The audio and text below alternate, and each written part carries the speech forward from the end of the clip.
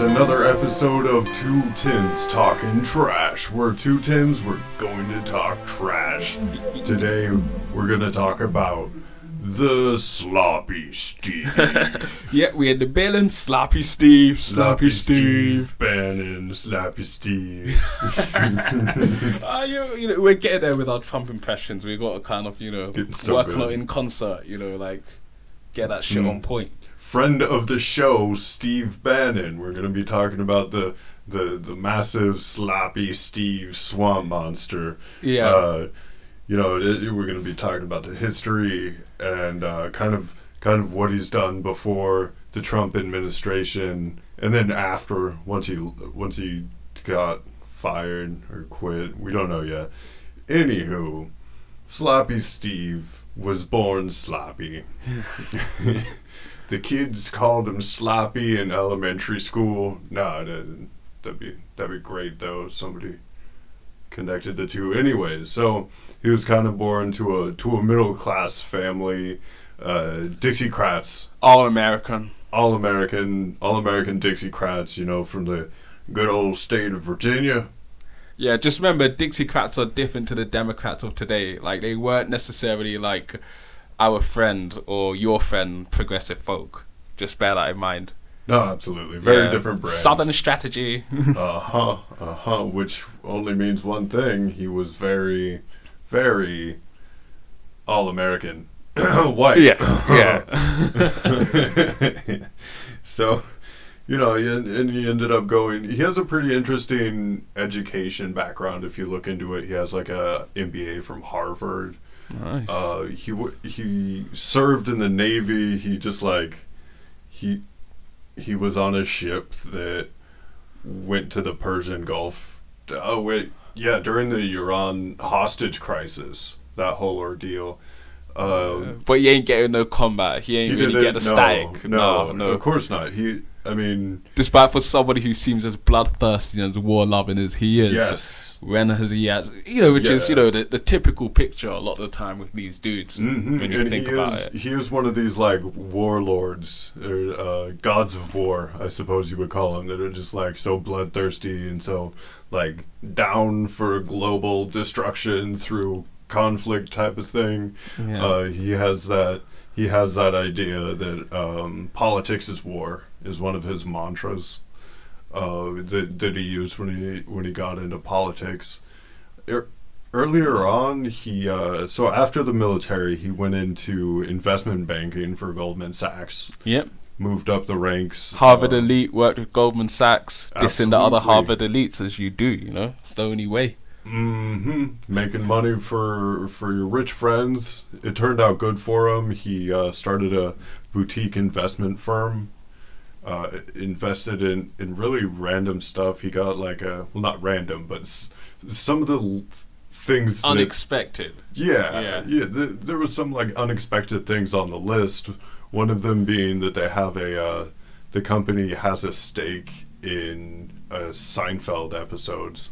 Of course, yeah, that's the one that we always hear about. No, yeah, that's like one of the pretty common oddball stories about Steve Bannon is like, oh, he has a stake in Seinfeld. Huh. Yeah. What a weirdo. Yeah, you have like who people does that? Yeah, people such as Bannon and Trump who like to point the finger at Hollywood elites and pick them apart along with their supporters, not realizing that Trump and Bannon to some degree or another are part of the Hollywood elite themselves, or would like to be. They kind of tried. They arguably tried, but never really kind of got in or blended. Trump would bitch about when he didn't win an Emmy. Just bear that in mind when you think about these guys, and the next time you want to throw dirt in the direction of Hollywood. Oh, and Bannon was definitely so. After all of this and this investment stuff, he tried getting into Hollywood through documentaries. Later on, he found success getting the dish out on the Clintons, on the Clinton Foundation, and during the 2016 elections. But even earlier than that, it was just like anti-democrat, like exposés and stuff. He did one on Sarah Palin. Yeah, I think that kind of put him on the map initially when it came to filmmaking and politics. Oh, of course, like that he's some like this political giant who can expose the world to people like Sarah Palin, and he's the man behind the curtain is what people got the opinion of, that he might be like the puppeteer, or that like he could be an influencer. I think is the more conservative way of putting it, is that he would be a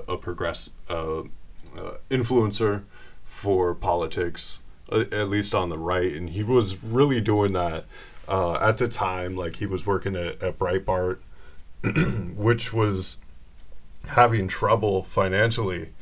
It was right before Obama. So, it was having some financial difficulties, and it was just like losing viewers. But then Robert Mercer, a crazy hedge fund millionaire who also supported Trump. Billionaire, I think. Like, nobody knows how rich he is. So he's probably like a quadrillionaire, and nobody would actually know. So he invested a lot of money in Breitbart. It kind of like got friendly with Bannon, kind of just to voice Mercer's ideas. Like he would be the mouthpiece to this shadowy billionaire, trillionaire, whoever. So it also at this time was the birth of the Tea Party, which was an AstroTurf movement funded by a lot of these billionaire types to perpetuate these economic policies, tax cuts for the rich, and then like they would talk about some random social issue that would get the masses wild up, like gun control. They would just be like, the liberals are coming for your guns, so we need to cut taxes for the rich.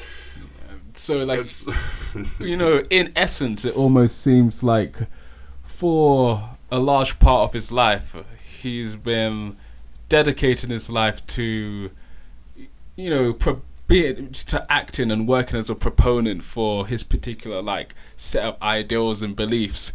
And then, once Obama came along, it arguably like, helped act as the catalyst for, not necessarily immediately then, but eventually what would become the movement that, he termed as the alt-right, wouldn't you say? Right, so I kind of missed this on the timeline when we were talking about Sarah Palin's documentary, but that was during the 2008 election when Sarah Palin was the vice presidential nominee.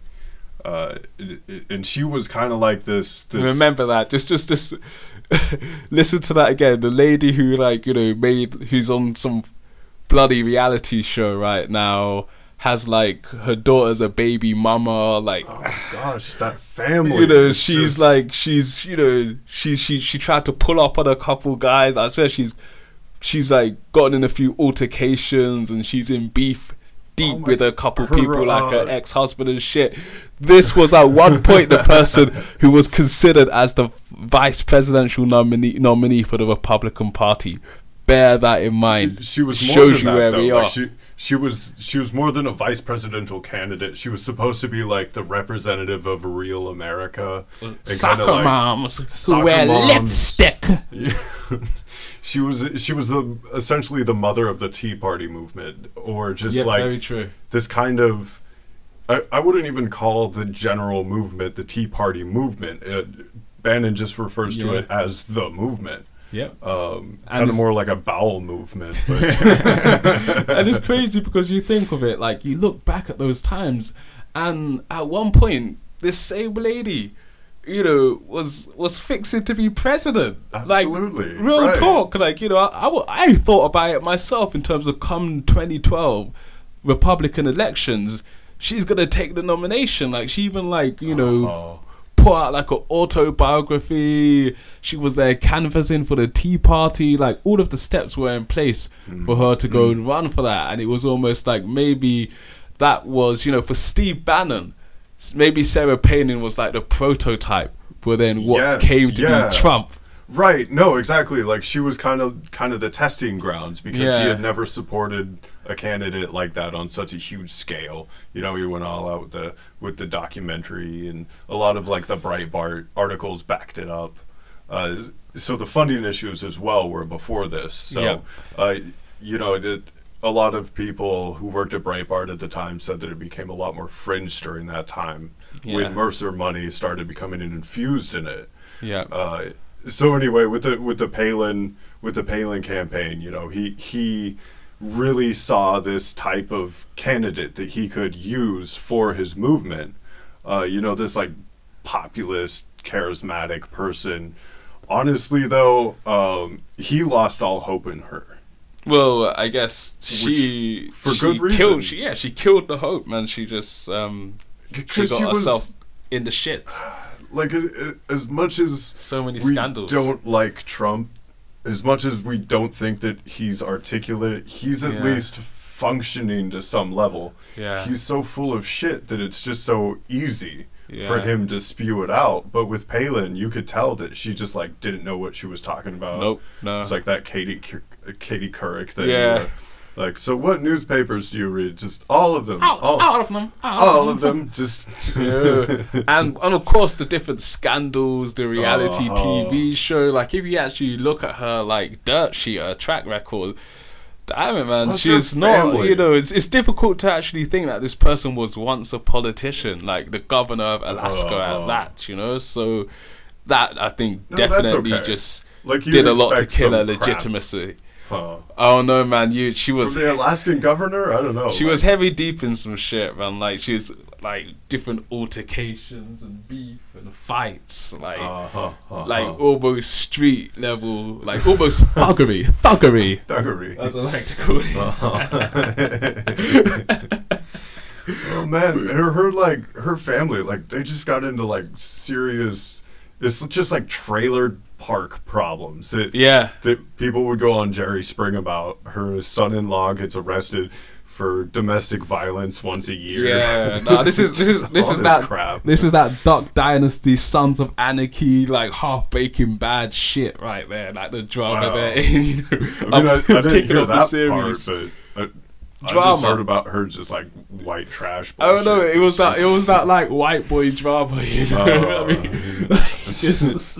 Like, I don't know. Like, I said like Duck Dynasty / okay, maybe not so much Sons of Anarchy. That's some hardcore. Yeah. That's drama everywhere. You don't want to be knee deep in that shit, but like some gang shit. But but maybe some like Duck Dynasty shit, you know, or at least they're the Duck. Somebody's not worshiping God 4 times a day or whatever. But, you know, talking about these different things, like, you know, we think of Steve Bannon, and he seems to be somebody, you speak to him, and you can say a lot of things about him, but one thing you can't say is that he's not in tune with his base and what is going on and what is in their heads.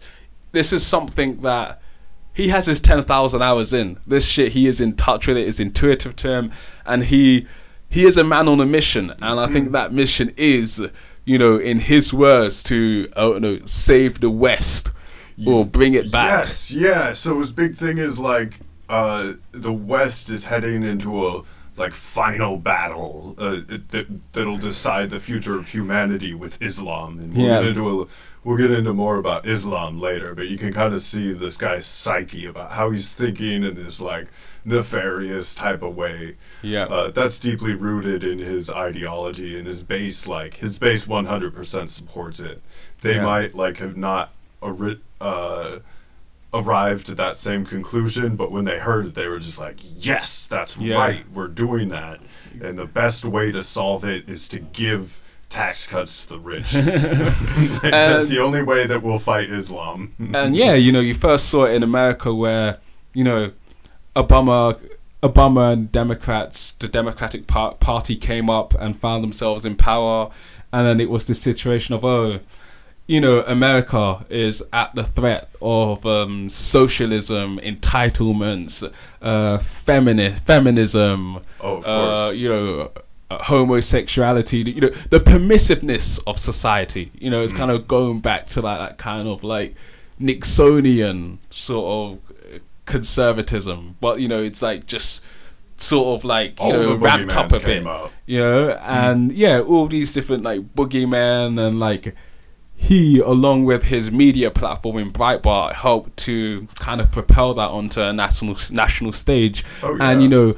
do his own bit to help make Trump that bit more palatable and accepting to the masses. Then lo and behold, we are at the point we are now, where some people say, it's arguably like mission accomplished for him, in terms of he has, someone such as Trump in power, who is, instituted what is a de facto Muslim ban, is clamping down hard, not only on illegal immigration, but legal immigration. The Chinese threat.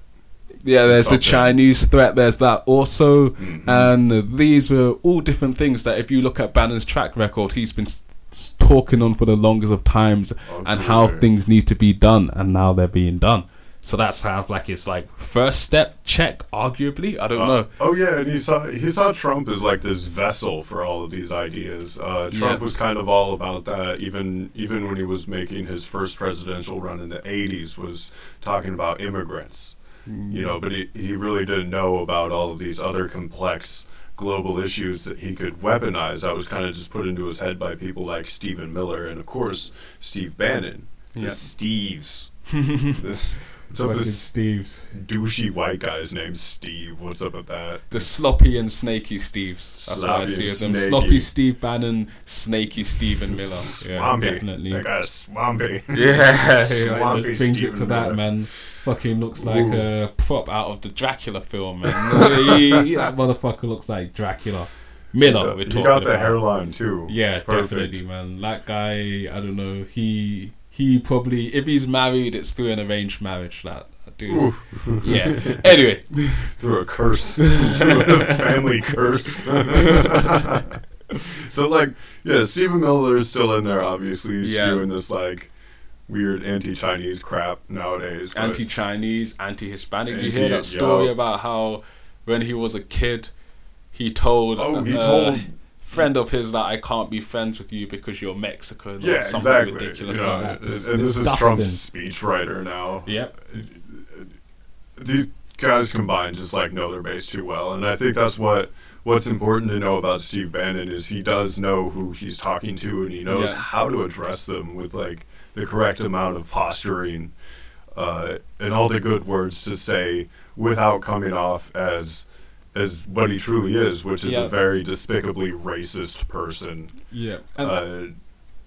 Sorry, go ahead. No, and that's the thing. And one thing that's also even scarier is that he's in tune with his base, and he knows how to address them. He knows what language to speak to them in. But not only that, he knows how to handle the mainstream media. In fact, over the last year, he has, it's almost like, 2017, everybody was posturing and, curious and wondering about this person who's, behind the curtain supposedly controlling Trump, and you couldn't get an interview with him. You barely heard him speak, heard his voice. And then out of nowhere, this year, he just kind of decides like, I want to talk now. And the moment he steps out and he starts engaging with the press, you just see everyone, all of the different like main TV shows and broadcasters like having him on. He was on a Bill Maher show recently, and not only does he have them in the palm of his hands in that sense, in terms of they want to get a quote from him, they want to be the one to have the interview with him, but he knows how to deal with them. Like, I'm not a fan of the dude, but I can't deny the fact that he comes across as quite charming, articulate, and able to work a crowd. Unfortunately, he knows the downfall of mainstream Western media, which is that all of these liberals are just looking for that gotcha. They're looking for that sound bite that they can use against, whoever it may be. And Steve Bannon knows how to get around it and address it up to make it like, if you took out any sound bite on its own of that Steve Bannon interview, it wouldn't sound bad. If you played it back and it was just like, aha, we got him, everybody would be like, well, wait, you kind of don't he kind of just danced around it, but in such like a graceful way, and you wouldn't expect this guy to be graceful at all. Like, he doesn't look like a graceful person. He just looks like a clumsy kind of bumbling idiot. It's just like, but no, like intellectually, he's great about dancing around that, and that's kind of like what he's honed in on. Now he's out of the White House. He's running wild across the world. Just setting fire to every Western democracy. Yep, and speaking of that, we talk about how he's out of the White House, and this is something that like Tim and I spoke about before, and it's one that I guess is played in many other people's head. Is like, was Bannon fired or did he quit? Because I kind of felt like, from my perspective, when it was happening at the time, I know that it happened at around the time the Charleston incident happened. It was a bit after that. It was this. Steve Bannon had this like a month or so. It was the summer of 2017. Yeah. No, it was. So he called this reporter at the Washington Post or something. Yeah. And just started spewing about stuff, about just like in response to that. It was that, but it was a whole lot of other things. Like war with the administrative state, the mainstream media is the enemy. Anytime anybody calls me a racist, it's an award or some shit like that. Oh yeah, he was just going off the rails. Yeah, and so it gives credence to the fact that he might have been fired by Trump just to like cover his end, to cover the publicity and the spectacle end. A lot. Yeah, and there was also the fact that he was talking about, I think, Korea. There was a comment he made about Korea where he said like, ultimately there's not much we can do surrounding a conflict with them, because if they were to if we're gonna set off a bomb in North Korea, it will affect South Korea, and then that affects us. And I think there was also that in terms of undermining what Trump was trying to go about with at the time. No, right. Like he was actually, this was probably one of the more logical things he said, which was that like you can't bomb North Korea because Seoul will be decimated by artillery within like 40 minutes. Yes. And that was kind of the smart thing. But so the whole like Trump approach, at least on his base's end, was he was saying like, oh, we're just gonna bomb the shit out of them, and I'm going to personally fist Kim Jong-un. So he may have been fired for like those multiple reasons. Yeah, because the messages aren't lining up between the administration and Bannon. Good reasons on both sides. Maybe it was on purpose. Who knows? Anyways, but you could say that like there's some. So there's a possibility he could be fired. But part of me can't help but wonder, like, because I just saw it as, did he quit? Because I kind of it was the sort of thing where it was like, the alt-right has now become like somewhat mainstream, and then with the Charleston march and the incident that happened thereafter, it was the situation where you had all of these far right / fascist these proto brown shirts, like proponents out there marching and getting media attention, and then that incident happened, and Trump essentially went up on stage and went, there were bad people on both sides. He failed to openly disavow and condemn the fascist proponents or the people who committed that act, or arguably help kind of act as a catalyst for it. So I can imagine from Bannon's end, it's like, I've just gotten the president to go up there and fail to disavow and condemn far-right neo-Nazis. I just got the president to do that. I just got him to say there were good people on both sides. My job is done. You know what I mean? It's like, we are now at that point where it is happening. What else does he have left to do? Arguably. This is like his goal is to just, set that into motion. Yeah. Just the beginning stages of authoritarian fascism. You know, once this comes out, and now there are proto-brown shirts in the streets. You know, the Proud Boys were just out on a rampage. So, you know, like, Bannon's job is done, for sure. Arguably, yeah. So now he's gone to Europe, Brazil. He's doing all of this after. I can see what you're saying now. So now, like, he's done with that. So now he's going to the UK, Poland, Hungary, these places where he can plant some more seeds of discontent. Yeah, because it's that type of thing of like, there's what we want to believe. We want to believe that he got fired, he's finished, it was just a phase. We want to believe that, but the evidence is just suggesting the contrary, in the sense of he is now going out into Europe, and it's not just talk. Like, the dude is affecting change there, whether we like it or not. And for him to be able to just up and do that in that manner shows that he's not any old person. There's some competency there, and he's not to be taken lightly. So I just don't believe he's the type of person where they're gonna fire him. He's gonna, as we say here in China, he's gonna fire them. His tail wasn't between his legs when he went off to Europe or wherever. Yeah, as the media like to make it out to be. We want to believe that because we want to believe, he's finished, he's going down, because we don't want to comprehend and think about what happens if he were to succeed.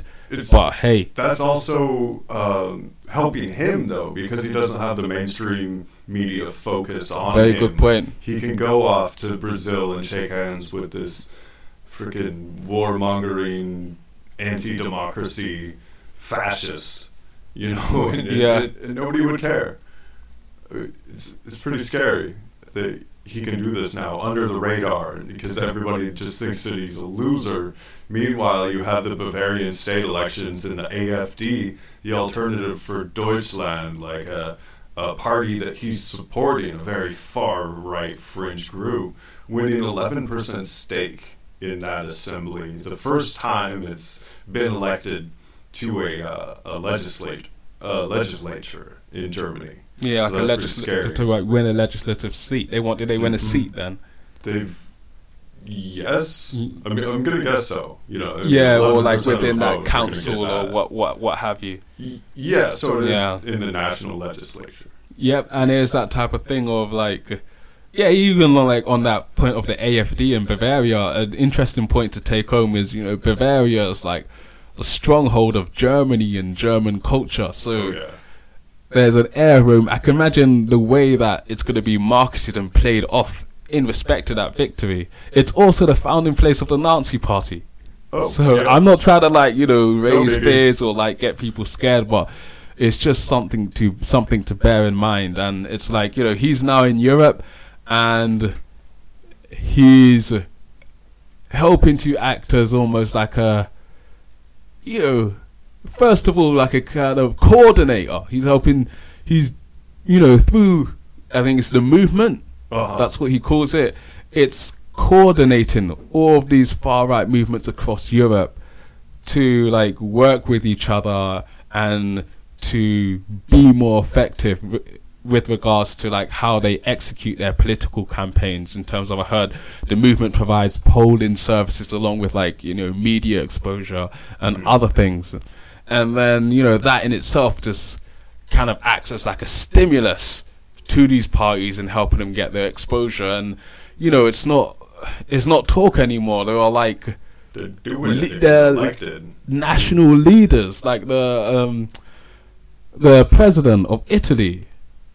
I think the president of Italy and maybe the president of Hungary are like openly collaborating and working with his absolutely like movement. And it's something that falls short of the left, where like we're fighting our local battles or our national battles, but meanwhile this guy is taking it to the global scale.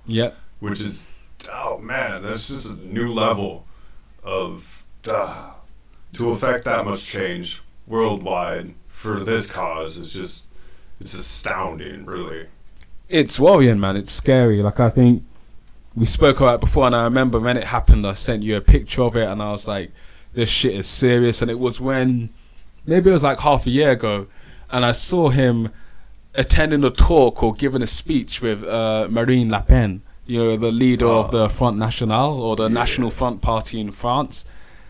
And, it's maybe it's going to be difficult for like Americans or, people who aren't from Europe to understand, but like, for us within Europe, especially people of colour, but I think just generally, the National Front is undoubtedly a far-right, racist party.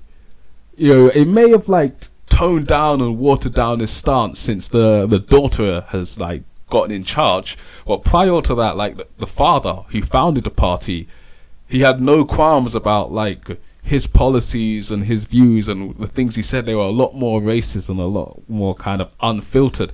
And when you see him on stage, like whenever I see, National Front, the BNP, that's our equivalent to it in the UK, when it's almost like when African Americans or certain people see the Confederate flag, it kind of evokes to some degree a similar response when we think of the BNP and the National Front. It's like that is like whoa, we want to steer well clear of that. And now she, to some extent, she was close to winning the election last year, and now with Bannon collaborating with her and him openly doing that, who's to say what could come of that? And if she ever were to become the leader of France, for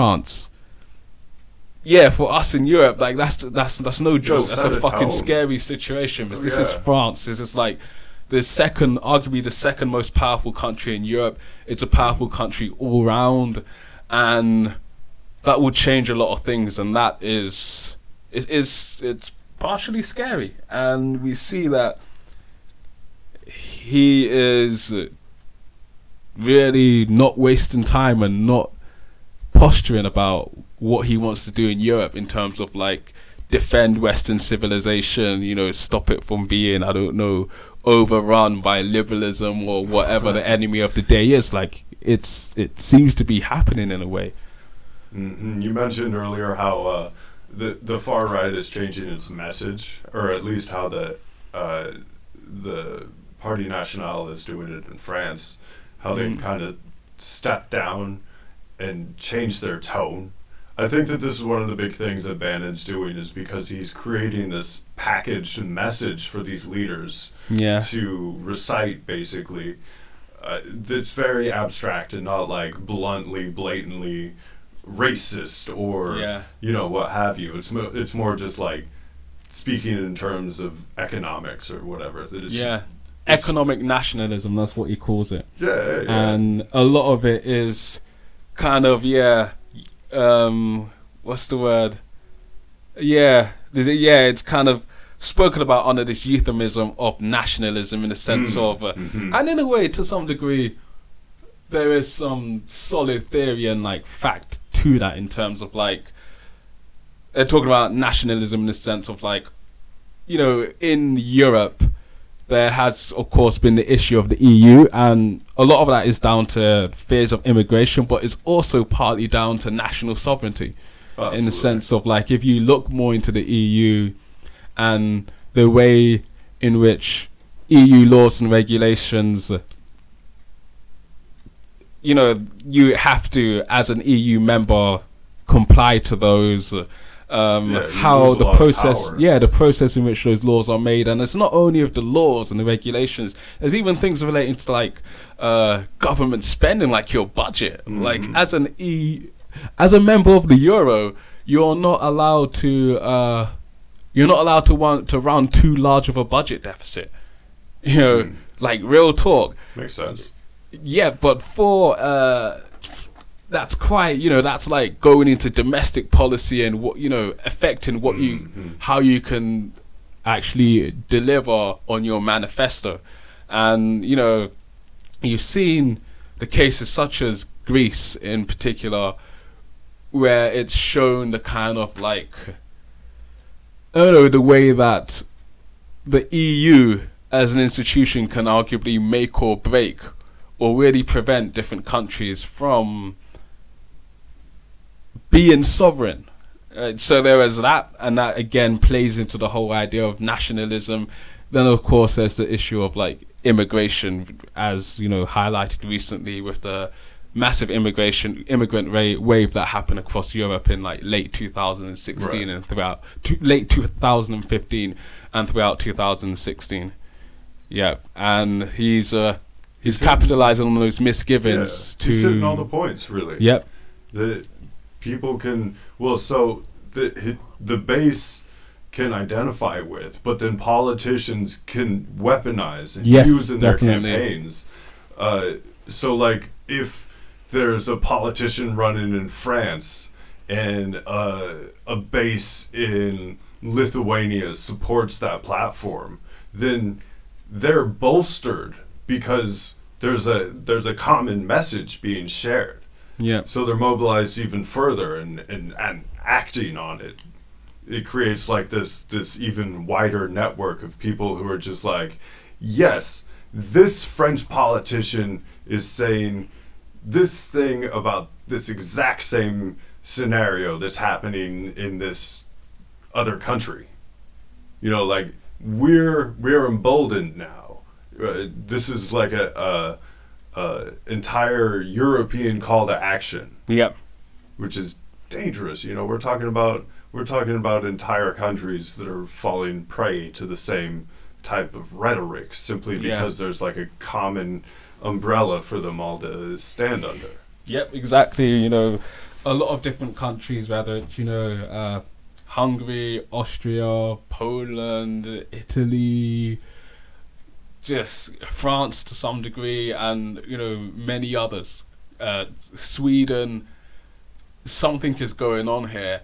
And, yeah, I guess it brings us on to our next point. So you just mentioned how these different issues can be weaponized in a way to kind of bring a call to action for the whole of Europe. It can bring about some unity and help materialize on that coordination that the movement is hoping to kind of enact.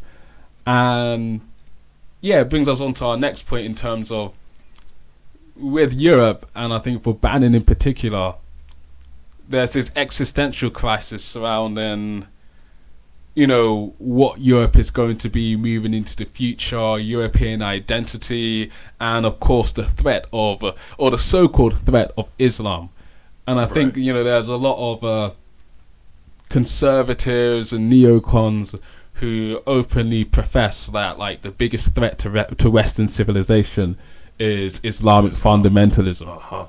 And I think, yeah, he, in time, is, now he's utilizing that especially to play on that mostly subconscious fear of, you know, a so-called Muslim takeover of Europe. You know, this idea of, you know, diversity, the great replacement, and, you know, what is Europe going to be moving into the future. And it's definitely a testing area because there is a history to it, and there's arguably a future to it. And I guess that's where we'll start with the question of Turkey. Yeah, so Turkey, nobody really knows if it's Western or in the Middle East. Yeah. Really. Geographically, it's both. It's kind of just...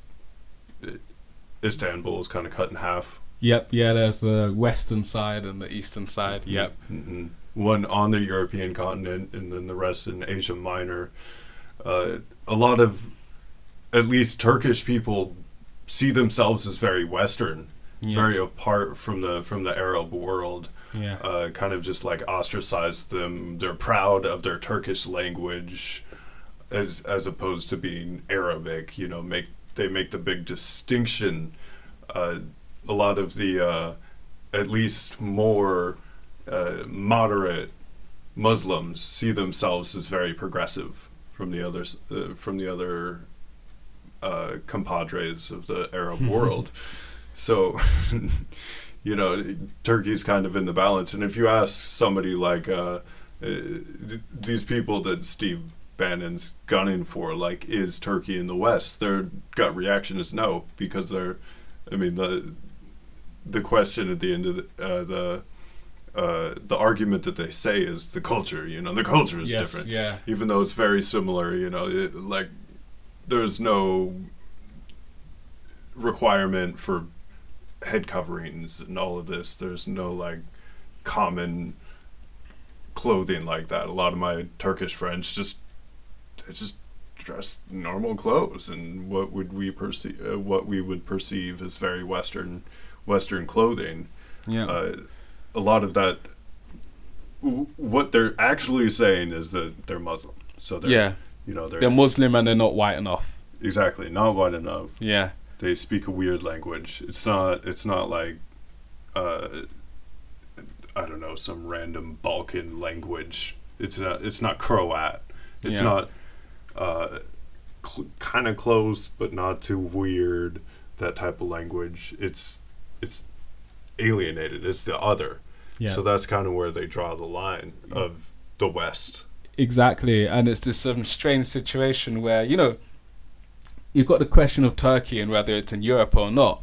And, this goes beyond just a kind of intellectual debate or like, a geographical question. In the coming decades, it's going to be a matter of policy and like tough decisions because, some of you listening may not know, but Turkey as a nation has been lobbying to become a member of the EU or, the European community or, whatever capacity it was in at the time for the last 50 years. They've been at this. They've been putting in the work. They want to be a member of the EU, naturally because of all the different economic benefits that would come with it. And this in itself has been this underlying fear of a Muslim takeover, to many may be confirmed in a future which has Turkey become an EU member.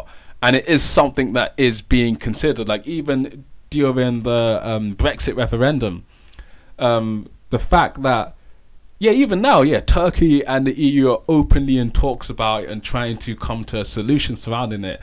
And that topic of Turkey becoming a future EU member, like by 2040 or 2050, was utilized by the pro-Brexit camp as a means to getting out of the EU, because there is this fear, this idea of Turkey is this corridor from the Middle East into Europe or vice versa, and yes, there could be a future where if Turkey is a member of the EU, it could very quickly act as a corridor for Islam or Central Asia and the Middle East, in the sense that like people from Syria and all these other places. Oh my gosh, it's touching Syria.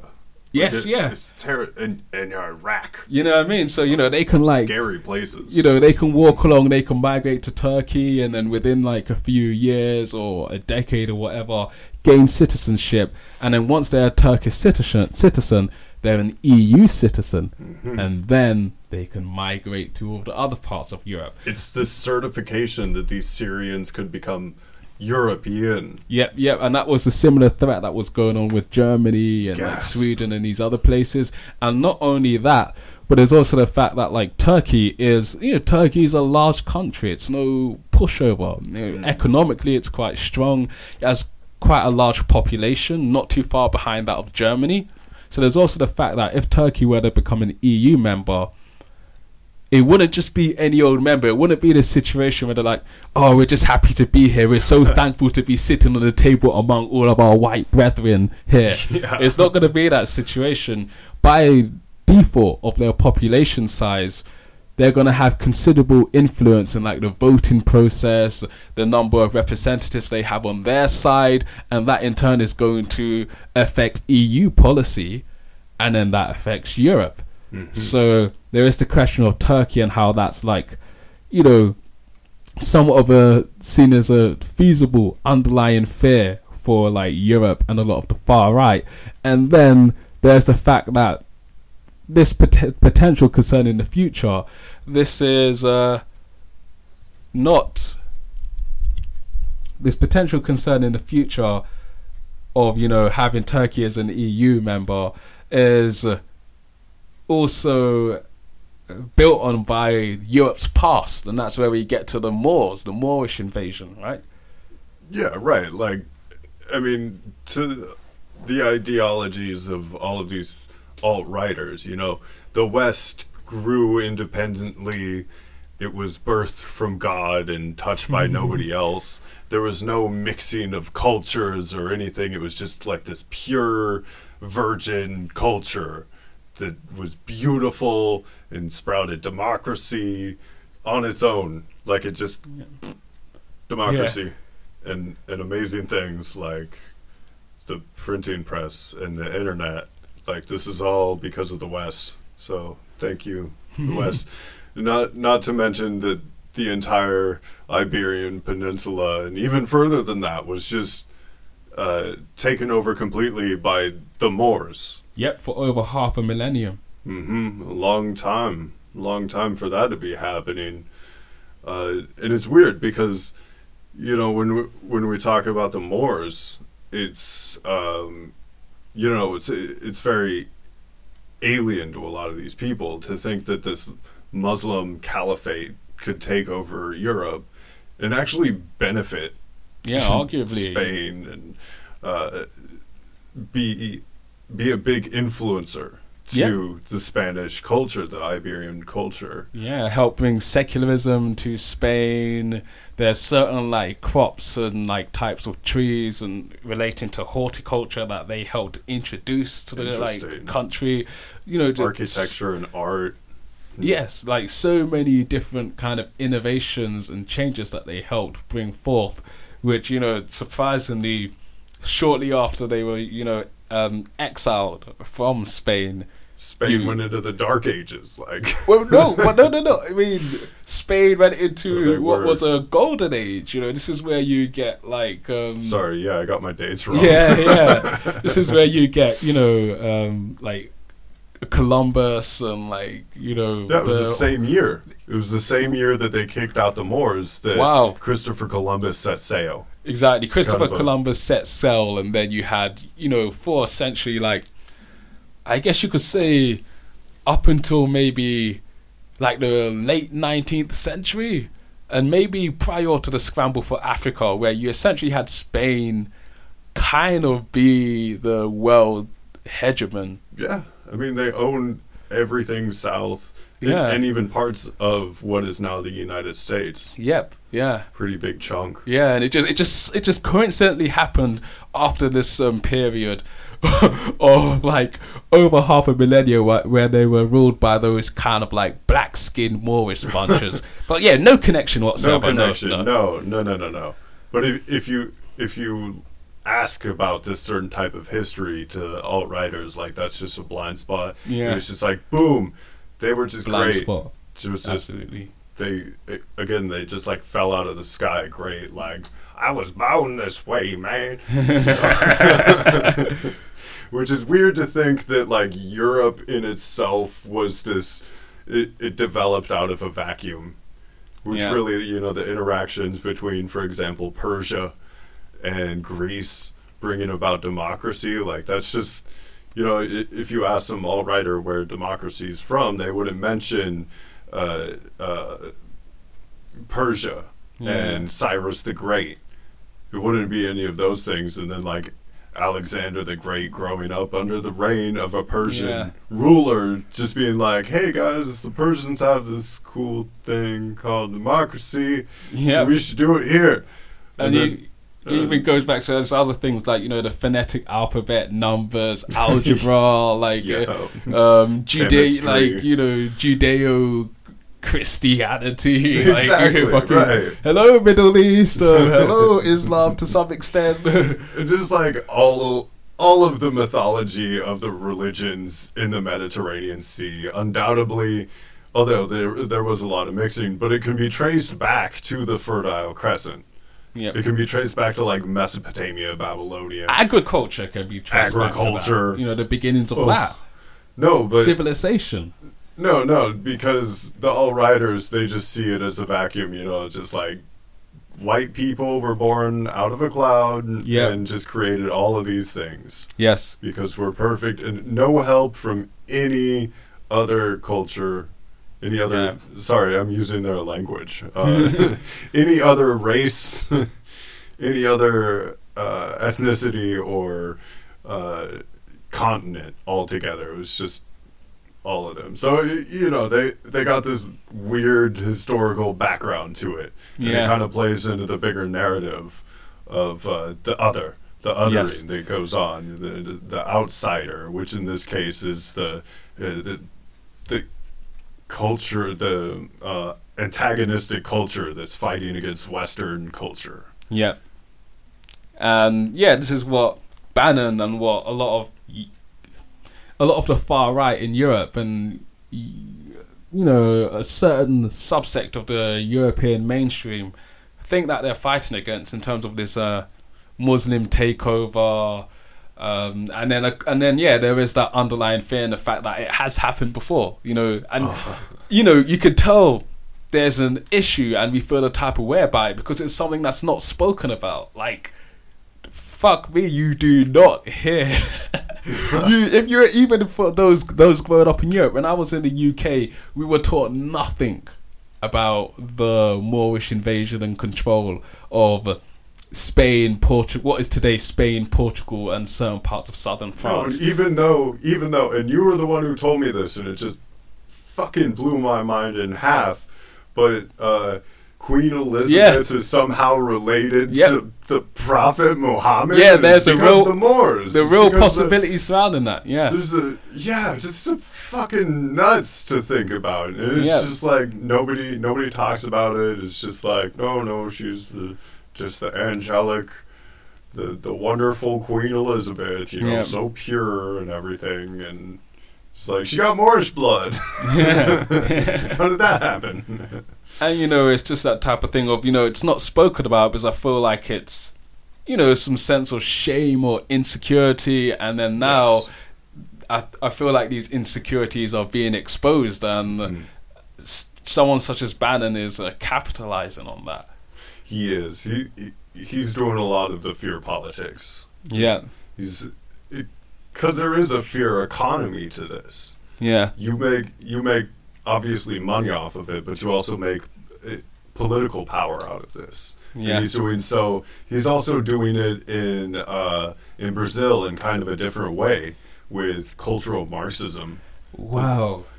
And fuck me again, you see this situation where it's these different places.